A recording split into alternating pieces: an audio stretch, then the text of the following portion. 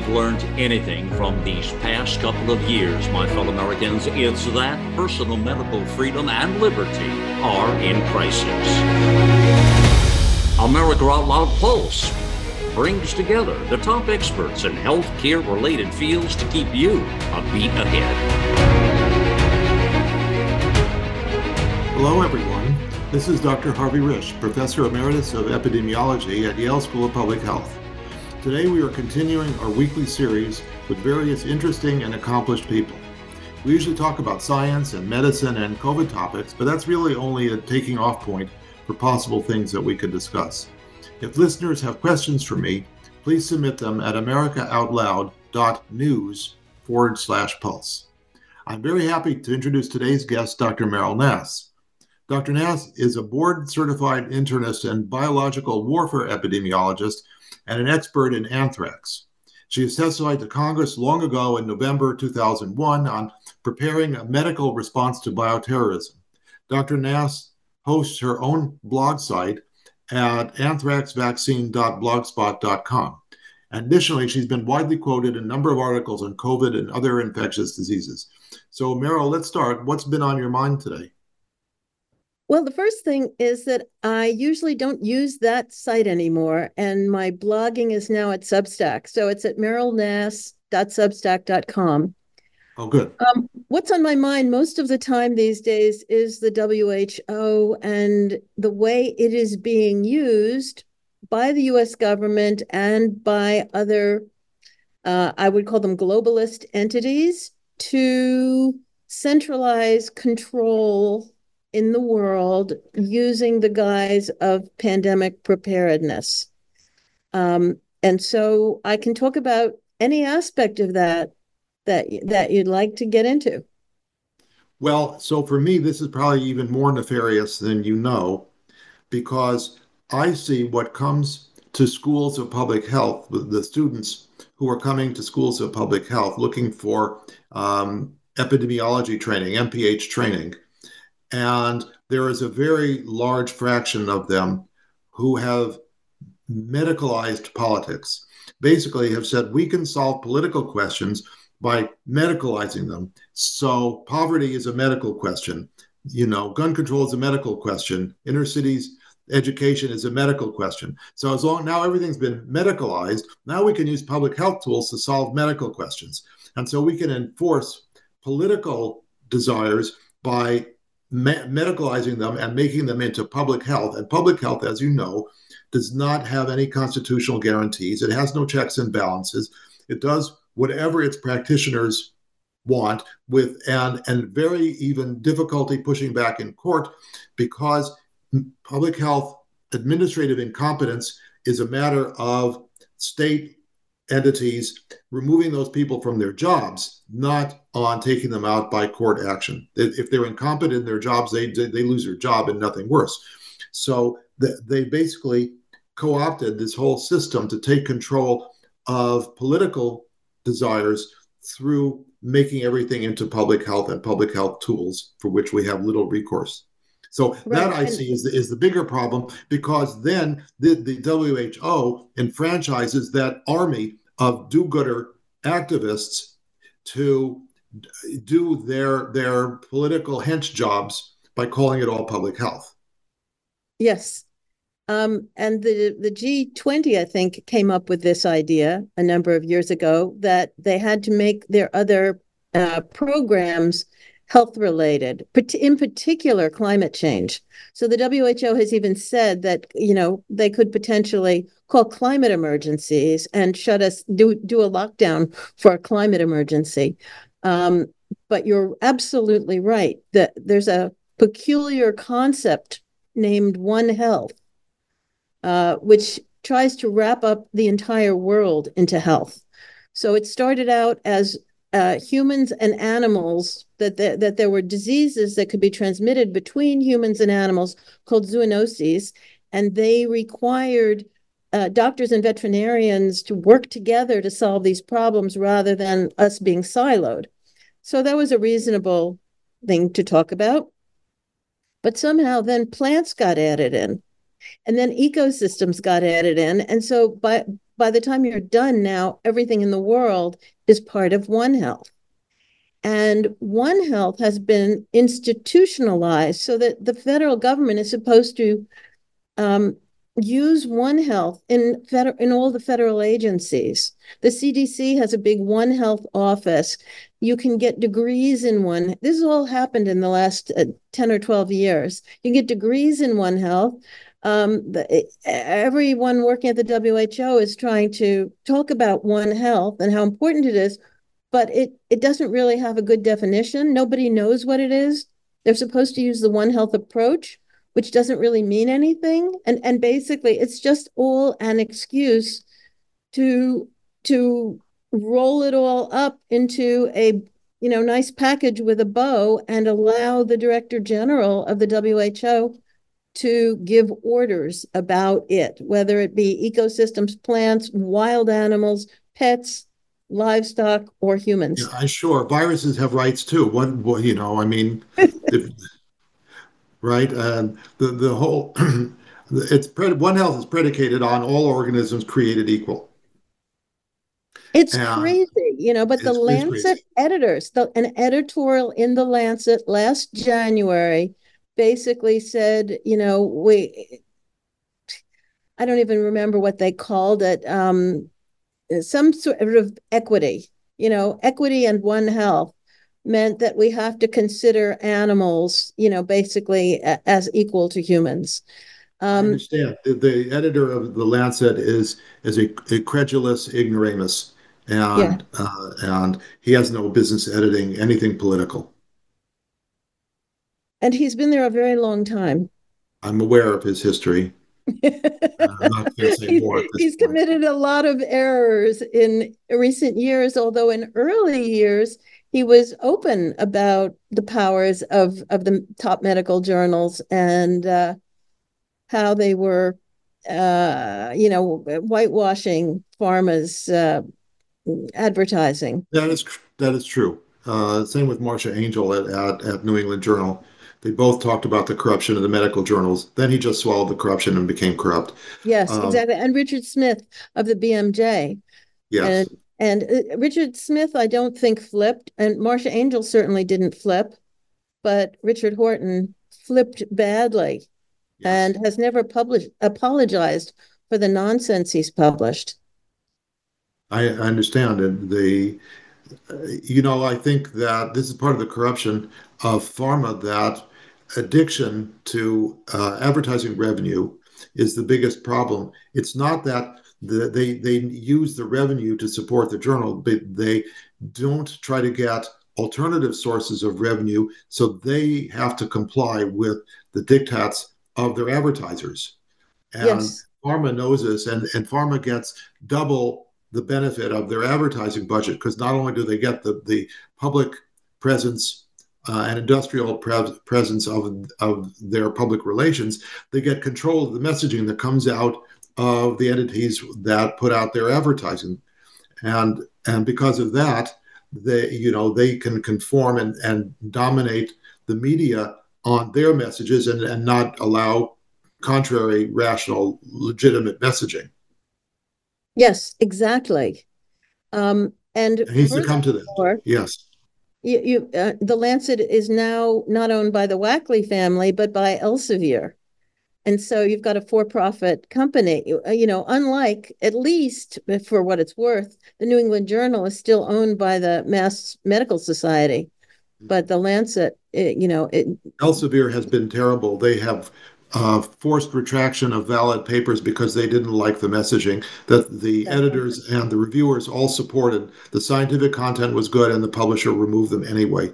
yes, That's another corrupt pharma associated entity, just like everything that we've been fighting in the last 4 years. it's So, true. There are so many problems in medicine. this idea of One Health, it strikes me as just another one of the idiotic ideas to destroy the quality of human life in our world, that we have used Enlightenment values to value meritocracy, which has created competitiveness, which has created intellectual accomplishment, which has created practical, tangible outcomes of benefit in society, to everybody in their role wherever they are in society has the opportunity to obtain aspects of that benefit. The number of people who have cell phones in the world is astonishing. The poorest people in the world practically still have cell phones.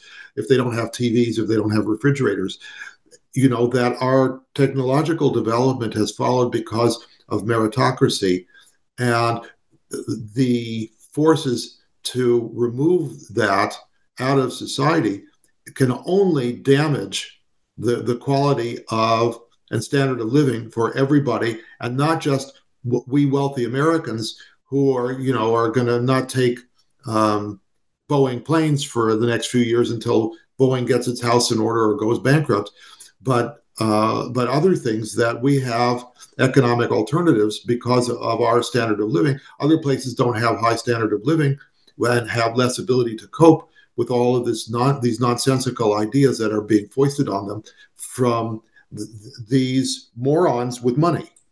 The Bill Gates-like people in the World Economic Forum are morons with money. But don't you think there's an ulterior motive, which is really to take down society as we know it, and they're just using various policies and narratives to do that? And they saw that they could, take the word equity and twist it and Yes. make it appear that they were doing something good when in fact there's no plausibility equity. has been the law. People lie, have lied through our eternity, through the last 100 years of neoscience and so on. Lie about everything. They use one word to mean the exact opposite, and on and on and on. I think there's going to be a limit to this process of economic destruction of the general population. Look what happened in Sri Lanka when the president said you're going to make fertilizer without carbon dioxide or whatever it was that make grow plants without fertilizer. Of fertilizer. Right. Everyone had to become an organic farmer immediately. Right, and basically, you cannot starve people without them physically rioting, and that's what they did. They drove him out of office physically, violently, and that's what's going to happen, and it'll happen here too. And as much as guns don't fight tanks, there's a lot more people with guns than there are tanks in the United States.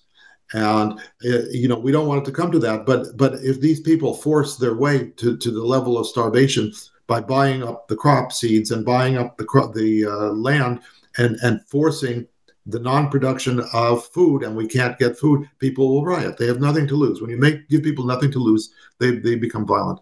And the German farmers are already rioting with their tractors. Oh, you haven't seen that? Yeah. No. Thousands of farmers in Germany have blocked many, many highways and roads because the government said, well, they had some tax benefit. They were able to buy fuel for their tractors cheaply and for their equipment, whatever they have. And the government said, we're taking all of those benefits away. Now you're going to pay the same price as everybody else, which is several times higher than it was, before COVID, before the Nord Stream was blown up.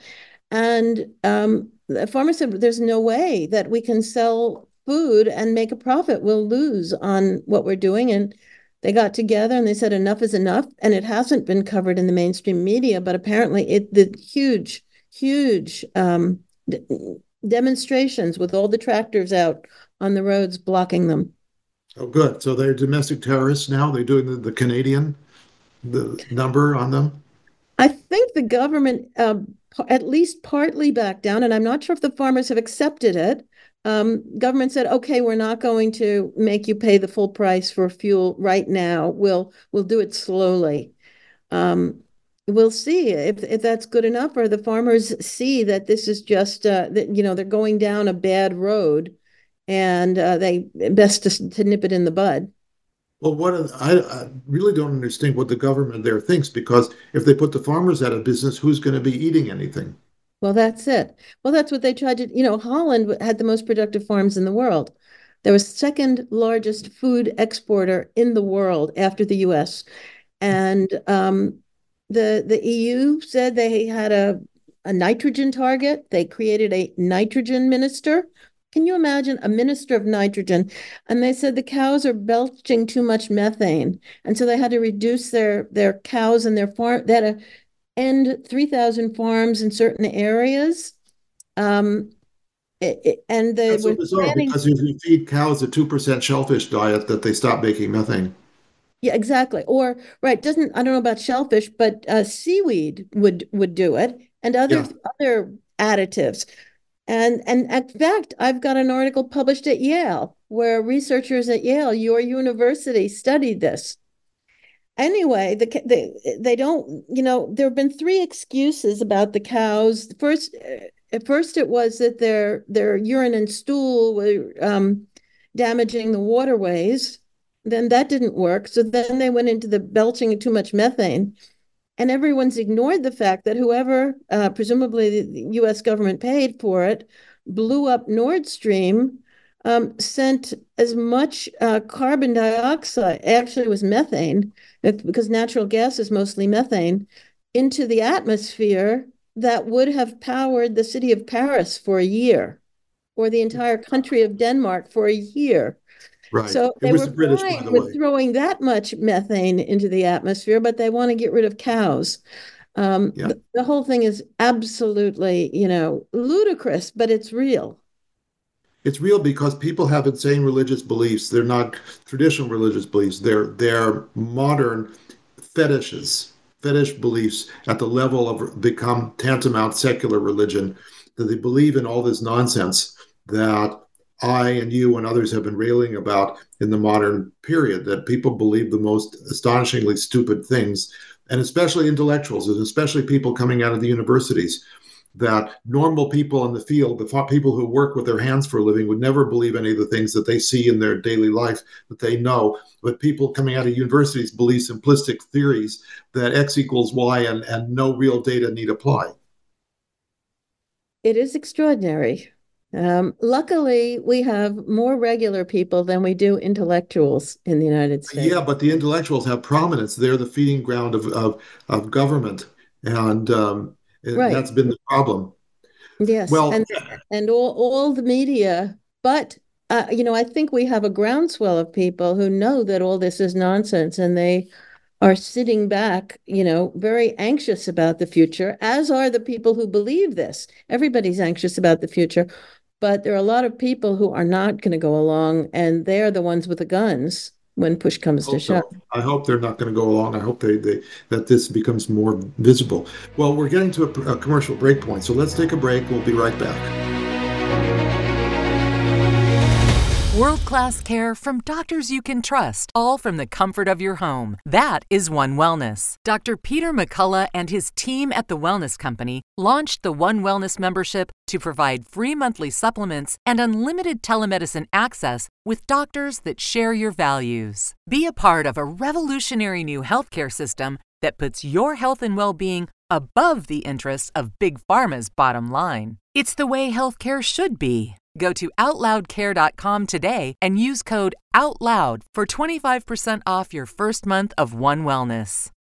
Cardiovascular disease is the leading cause of death and disability. Lifestyle changes are critical, but you can also support your heart with concentrated nutrients. Healthy Cell created Heart and Vascular Health to support cholesterol and blood pressure with CoQ10, vitamin K2, resveratrol, and soluble fiber. And Healthy Cell's not a pill, it's a patent-pending gel you swallow. Get heart healthy. Go to HealthyCell.com and use code OUTLOUD for 25% off your first order. HealthyCell.com, code OUTLOUD for 25% off.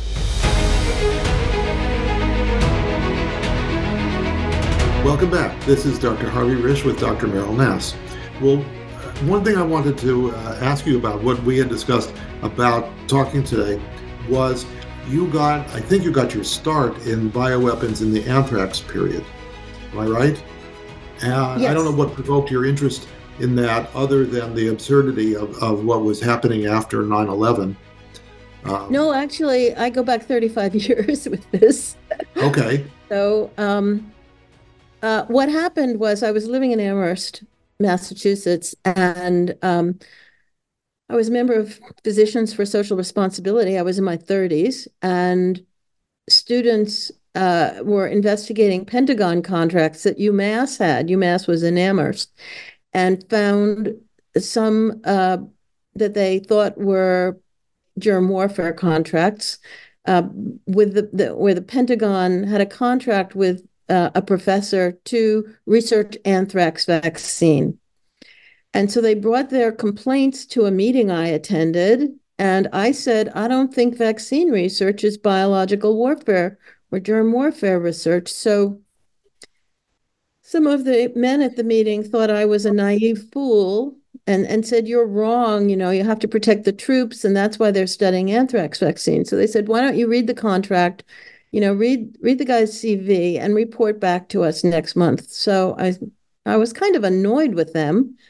And so, yeah, I will, I'll tell you. So I was given them those materials, and it turned out that the contract, which was titled Studies to Produce a Better Anthrax Vaccine, was actually studies moving the plasmids around in different bacillus species in a primitive sort of genetic engineering work. And it was a Pentagon contract. It was the Biological Defense Research Program, which at Fort Detrick, which had evolved from the old offensive program after Nixon shut the offensive program down. I later learned that this professor had actually been working in the offensive program previously, and then had moved to UMass when they shut the offensive program down, but continued doing research for that, with Pentagon contracts from that program. Anyway, I thought, why are they titling this one way and it's really something else? I better look into that. So I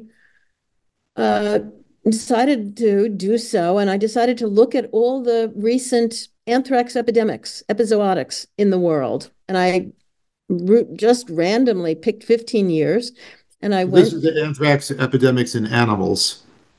No, in humans. In humans. Oh, in humans. Okay.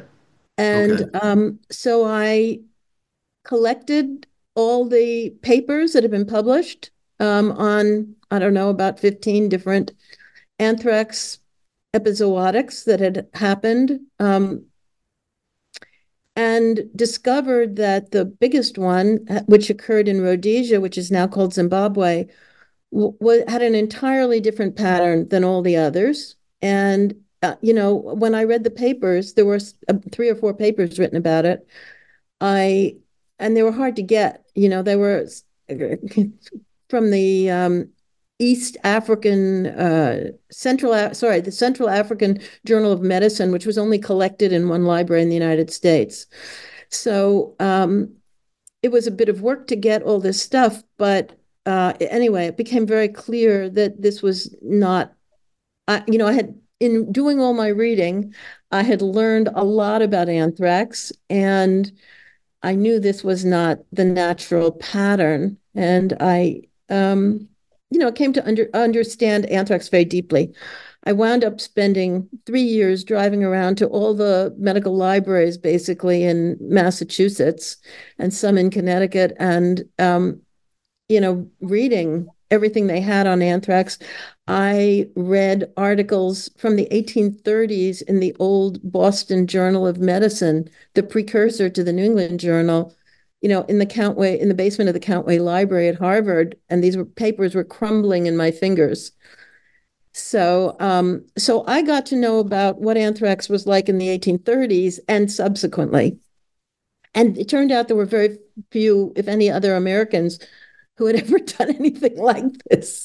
And anyway, I wrote several papers that were published starting in 1991 about what I learned. And I analyzed this Rhodesian epidemic and was able to prove it was due to biological warfare. And then the Gulf War was happening, and I was I was very much desired as someone who knew about biological warfare and anthrax, and became a spokesperson and did a lot of interviews at that time. And then subsequently, because, you probably remember when we went to medical school, anthrax wasn't even taught. There was only one case a decade in the United States. Right, and we learned about it theoretically as bacteria, but nothing of any real clinical importance. Right. I don't even think I got that. So really nobody knew about it. We just didn't basically it had died out. It had existed because it's so rare and people don't give it to each other. They only get it in the United States from using animal products that may have anthrax spores in them. And that's generally bone meal that may have come from Africa or somewhere from an animal that died of anthrax, or playing the drums, and the drum being made from the skin of an animal that died of anthrax and that may have some spores in it. So basically, I thought that anthrax was a soil organism. Am I wrong about that? It is. No. It's a soil organism, and animals get it from browsing, from eating plants low to the ground during areas when there's a relative, a drought or a flood, or they have a hard time getting plants higher up, and so they ingest the spores. And the spores, in my view, this was controversial. I sort of came up with this theory that basically they only get it after something special has happened ecologically in terms of weather, that or floods or droughts that have allowed anthrax to germinate in the soil and outperform other soil organisms, and then resporulate. And it's only then, because animals only get it maybe every 20 or 30 years in a particular spot, only under very limited conditions. Anyway. So anthrax lives more in our labs than it does in the real world. Exactly. So what happened then in 1991 that you were following this and you had these theories and you were publishing on it? So what happened? Well, I published a paper about how the U.S. Army was not following its own mission statement, or the Biological Weapons Convention, or several other things, and were doing research that went beyond the bounds of what they alleged they were allowed to do.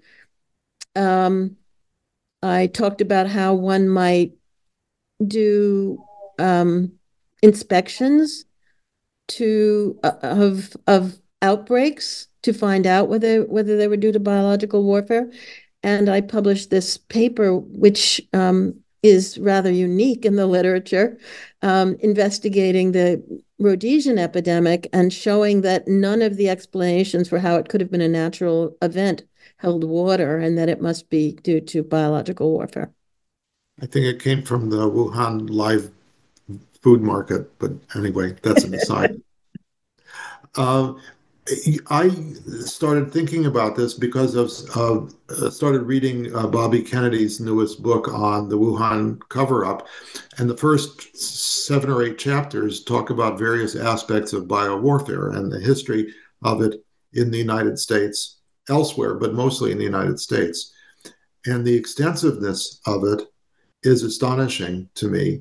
That I knew about that there were some things that we had been working with, but not the degree of the wild and eager engagement of scientists in doing this, thinking that equating offensive bioweapons with defensive military technology, that the idea that none of these agents would have blowback, that that in theory every one of these agents was made in parallel with a vaccine or a countermeasure to protect from it.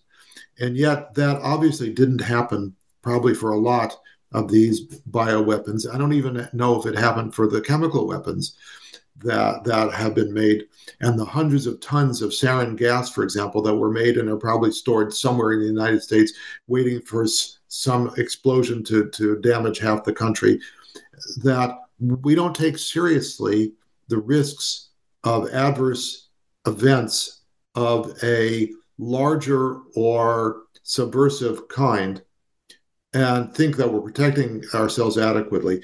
This is how the Wuhan Institute of Virology could build a BSL-4 lab by a French company that knows how to build BSL-4 labs, and yet have it run with such incompetence that they couldn't get the air conditioning to work properly, and that the virus, the COVID virus, either leaked out. If it wasn't intentionally released, it leaked out of there because of human errors in running such a high technology lab. For, China may, as I've said many times, has a lack of common sense, but they have a lot of technical expertise. They can follow technical rules very precisely.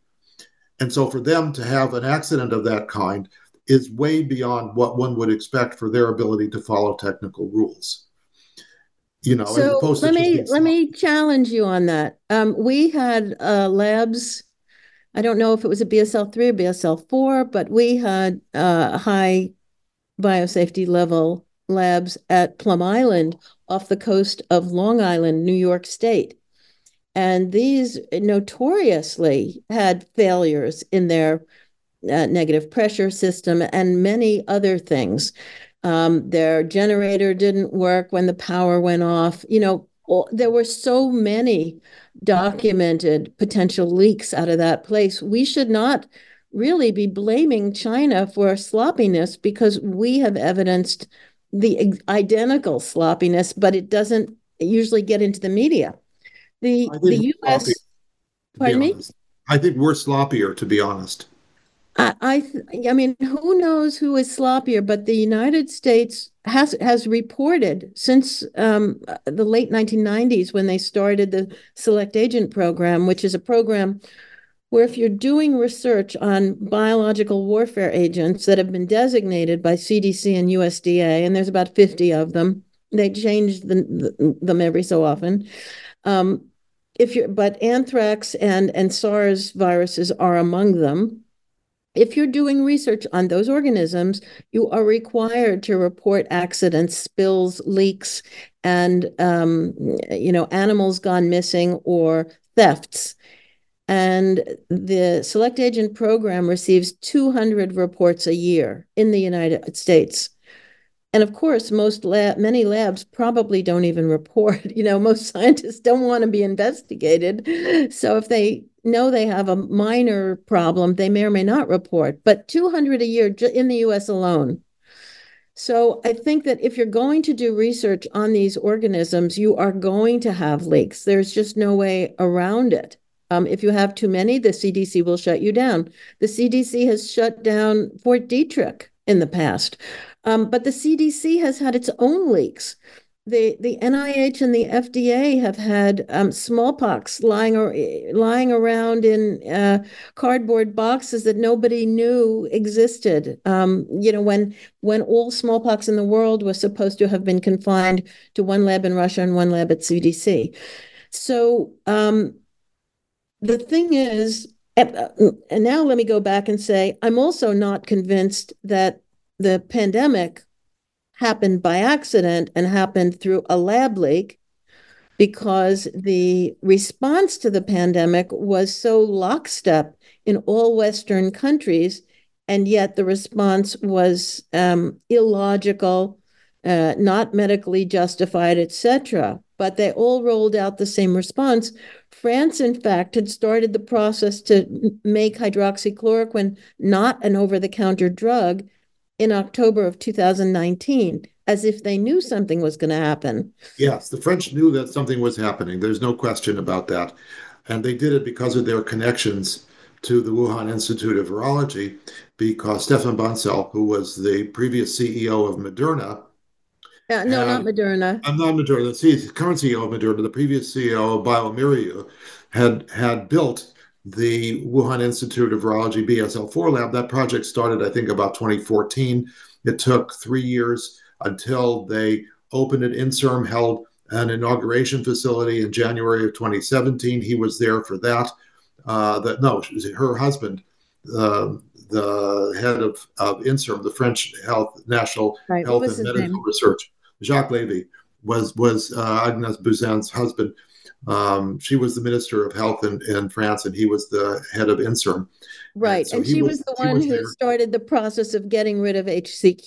That's right. They were up to their necks in the Wuhan Institute of Virology. They knew what was going on. They knew, the Moderna patents in 2017 had the genetic code for a long stretch of the SARS-CoV-2 virus. The whole thing was engineered. They used the Wuhan people used our technology for engineering it. And so we and they were partnering together to make this product, and that whether it leaked out or it was intentionally leaked, I can't address, but it was a bioengineered virus. And to address your point of why everything was in lockstep, that comes about why I'm even interested in talking about biowarfare, which is that I believe that the entirety of our response has been a cover-up of the entire biowarfare program, not just COVID. That COVID played a very teeny role in our biowarfare program in a more general way, that it wasn't a biowarfare agent, but it was part of the people who were doing this biowarfare research. It was in their portfolio of things. And I would disagree. I think if you look at the spike genome, you can identify a number of things that were added to it or changed that were probably designed to make it more toxic, more pathogenic. All right. Well, we actually have to take a break. So let's take a break. We'll talk about that when we come back. With the rise of independent media, we are now AmericaOutloud.news. Well, the genius of the United States is not found in its executives or legislatures, nor its ambassadors, authors, colleges, or churches, nor even in its newspapers or inventors. The genius of the United States is we the people.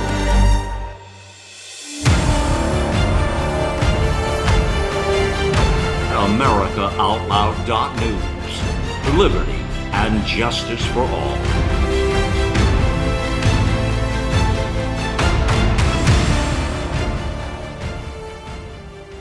Cofix RX nasal solution has completed the circle and is now offering throat spray with povidone iodine. That completes the protocol doctors like Peter McCullough recommend. If staying healthy is important, you'll want to make sure to add throat spray to your next order of Cofix RX. For a limited time and exclusive for America Out Loud listeners only, you can save 25% off your entire order. Let's double down against colds, flus, strep, RSV, HRV, COVID, and more. Click the banner or go to America Out Loud shop to get 25% off your entire order. Use coupon code OUTLOUD25. That's coupon code OUTLOUD25. Millions of Americans are needlessly suffering from the long-haul effects of the toxic spike protein. Dr. Peter McCullough and his team at the Wellness Company designed their spike support formula to counteract harmful spike protein from COVID-19 and vaccines so you can feel your best. Go to OutLoudCare.com today and use code OUTLOUD for 25% off your first order.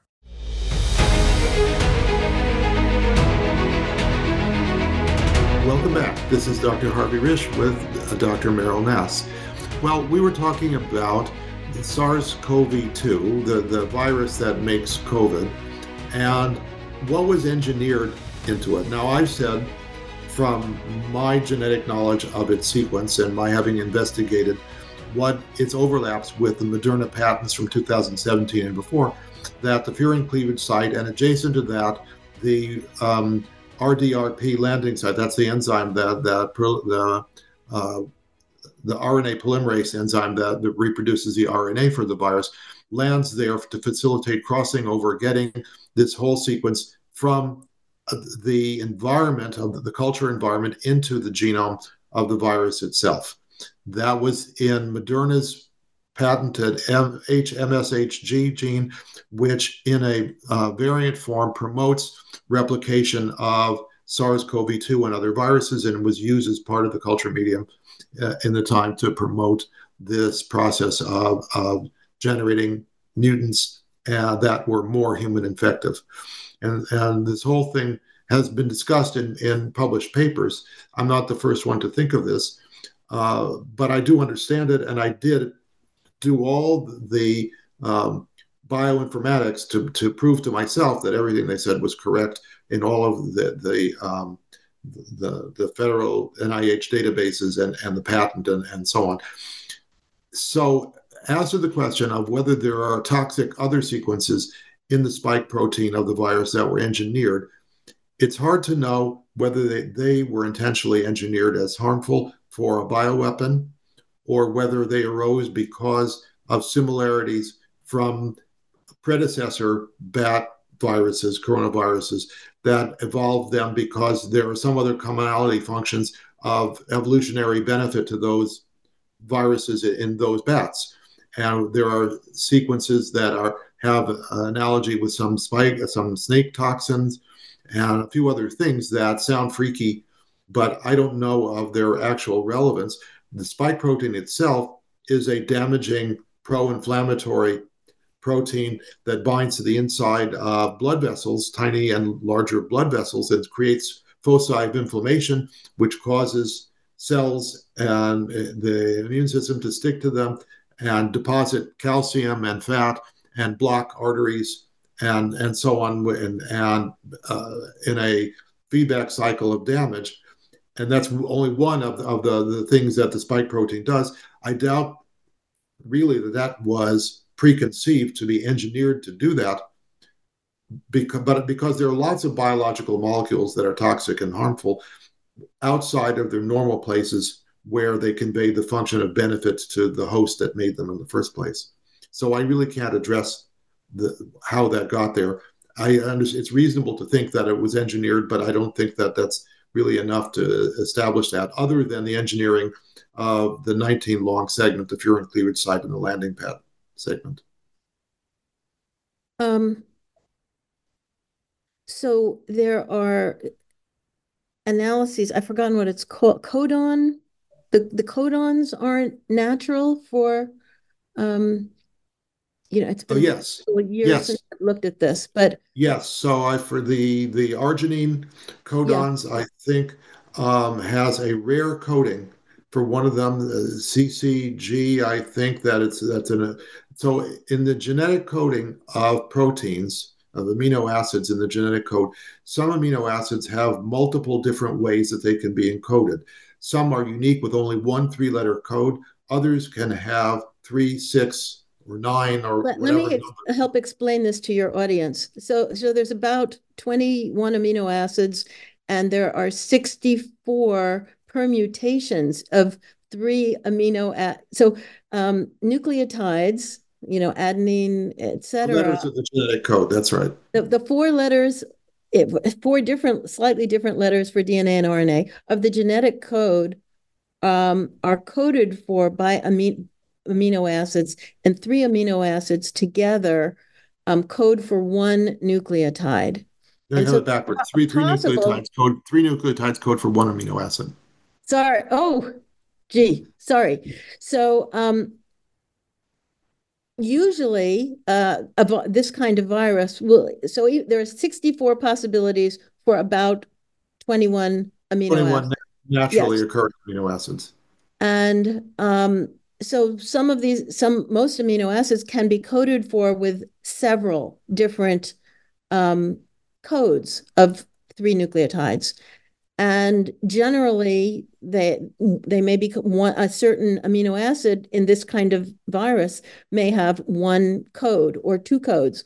But what was found in SARS-CoV-2 is that unusual patterns of code, these 3 nucleotides together are called a codon.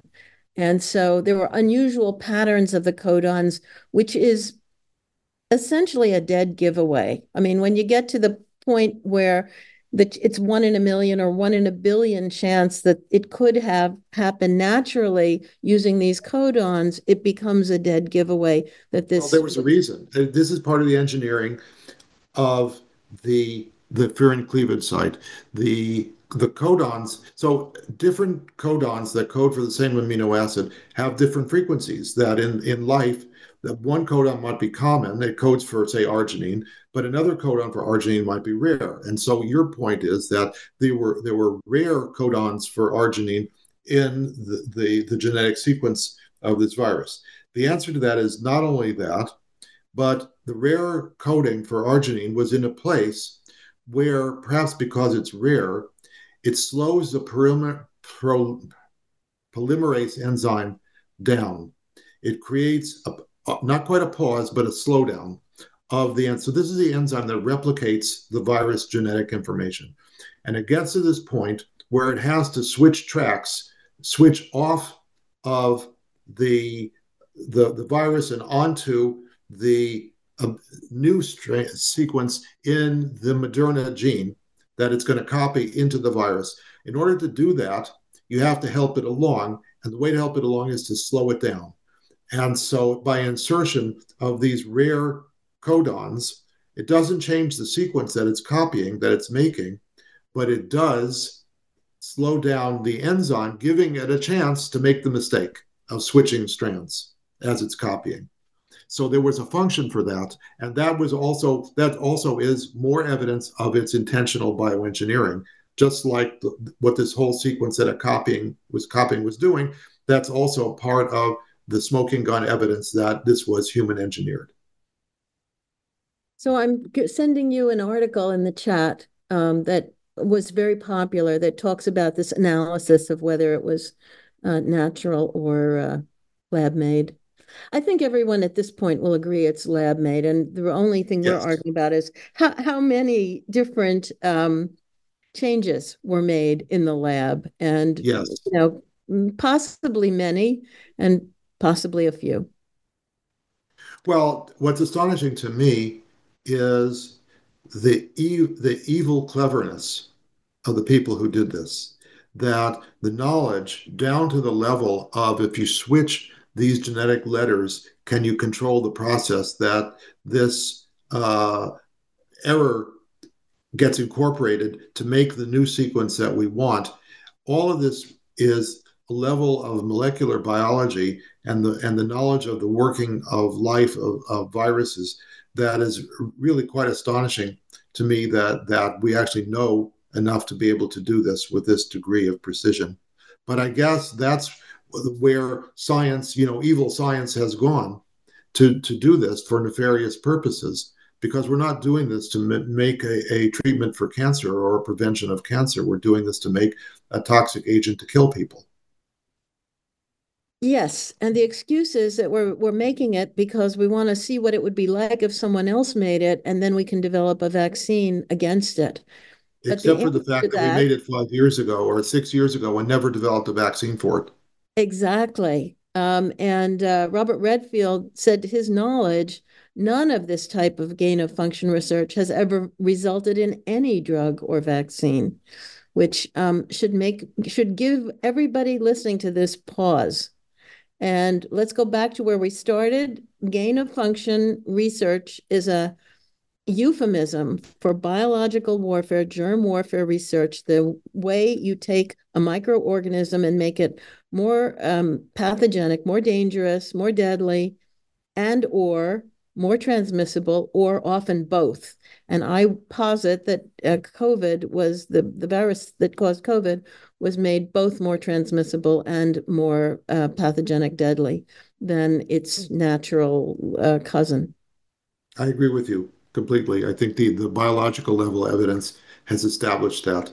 And the only thing that saved humanity basically is Muller's ratchet, that respiratory viruses seek their optimal replication conditions, which is to make people sick but not too sick, so that they don't stay home, so that they go to work. And they mutate quickly.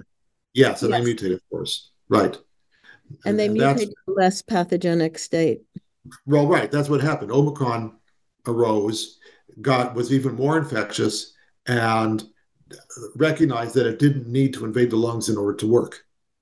And that's what happened. And because of that, we have a flu-like illness instead of a potentially calamitous original COVID that was treatable, but still was a much more severe illness compared to Omicron infection. Right. And so it's put Omicron into the level of ho-hum. It's just another one of the annoyances of modern life that we more or less take in stride.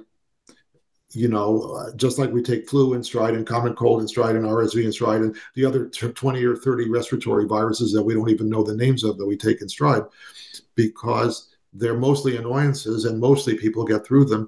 And the ones who don't have such severe chronic conditions, comorbidities, that those comorbidities need to be treated better in order to protect them. And of course, like the Tom Lehrer song, and everybody takes vitamin D. Right? Everybody should be taking vitamin D because that's what keeps our immune system functional enough to keep us from being severely damaged by these viruses. That as one gets older, the immune system slows down and becomes less aggressive. And vitamin D just helps to keep the immune system from failing to keep up with all of the cytokines and other body responses to infections that would overpower and deposit debris in the lungs, which is what COVID did in the first place. People didn't die from COVID. They died from pneumonias caused by an immune system overreaction to COVID. And that's why hydroxychloroquine and ivermectin were so great at the beginning of the pandemic, because they prevented that immune overreaction. They kept people out of the hospital, and especially from dying, because they didn't get the immune system overreaction to deposit all that debris in the lungs. So the body would just respond to the virus the way it normally does, march out all of its cytokines and factors and antibodies and cellular mediated antibodies and so on, and take out the virus and get rid of it without leaving a trail of damage and destruction in its wake, the way it did when it got into the lungs. And that's why Omicron is so much better and much more flu-like. Does that mean nobody gets? No, people still do poorly sometimes with these infections. People die from the common cold on occasion, but it's usually very sick people for other reasons. So this, our whole point about COVID now is it's so last year. I don't care that the fear-mongering of the scariant of the week is basically, it's either the CDC trying to make itself sound like it's still relevant, or journals or newspapers or media trying to sound like they're still relevant, so we'll buy them and read them. That it's at the level of ho-hum. We should not be dealing with COVID as if it's anything other than another one of the respiratory infections of the fall, if it even is seasonal, that we deal with by just good, normal hygiene, taking vitamin D and eating well, sleeping well, exercising well. But I think we should all be annoyed that, in fact, governments have added to the burden of infectious respiratory viruses we have to suffer from. And what I learned about at Children's Health Defense, and I haven't studied it myself, is that there is a literature indicating that RSV came from a lab too, that there was no RSV in the world until it was played with. It had been an animal virus, I guess, in labs near Washington, D.C. So I haven't studied that, but I think if we're going to have to face a higher burden of infectious diseases because of government playing around with things it has no business doing, and that we have international treaties that are supposed to prevent them from doing, we need to pay attention. In addition, it's very good that COVID is not killing very many people anymore. That's great, and I'm thrilled about it. But I don't want the next one, and I resent. My son was going to come visit me this weekend, and now he's not because he came down with COVID. So it's still interfering with my life. Right. So he'll come next weekend or whatever. But I know it's an annoyance factor now, not a life-threatening factor. No, and I agree with you. Adding to that burden, the burden is already high enough that we don't like it, and adding to that burden just makes it worse. Maybe Lyme disease also is another one that could have come out of Plum Island. I don't know. Yes. You know,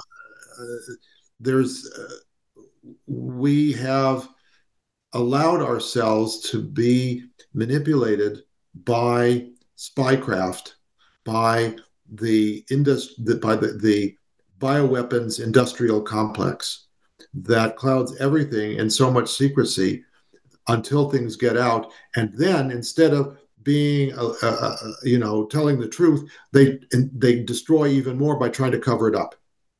Yes. And that to me is what is the motivation for why all of the governments across the world were in lockstep, because they were all threatened, because they all believed the same fear-mongering that we believed, that was put out by our government or our administrative state, that everybody's going to die unless you do what we tell you to save you. And they all believe that. And, yes, but some Oxford of them model, were, we can't assume that they were all stupid. How is it that you and I were able to figure out that we weren't doing the right things to protect? Even if COVID was exactly what they told us it was, we still weren't doing exactly the right things to protect ourselves. You might notice that we don't work for the government, and we are not in the government, and our voices have relatively little sway over what governments did, in spite of our messages. Unfortunately, as much as we do and we say and we keep out there, and we should, and people hear us, and a large fraction of the population knows of us and knows what we've been saying, the governments are going to do what they want to do for their reasons that they think they're entitled to do. And even when we change governments on the elected side, we still have trouble replacing the swamp side. And that's a big problem. And unfortunately, we've run out of time for today. So we're going to have to continue this discussion, which I definitely want to do another time. And I hope our listeners have enjoyed the discussion. And if you have questions for me, please submit them at americaoutloud.news/pulse. Well, Meryl, thank you very much. This has been fun and interesting. Thanks everybody for listening, and please come back again next week.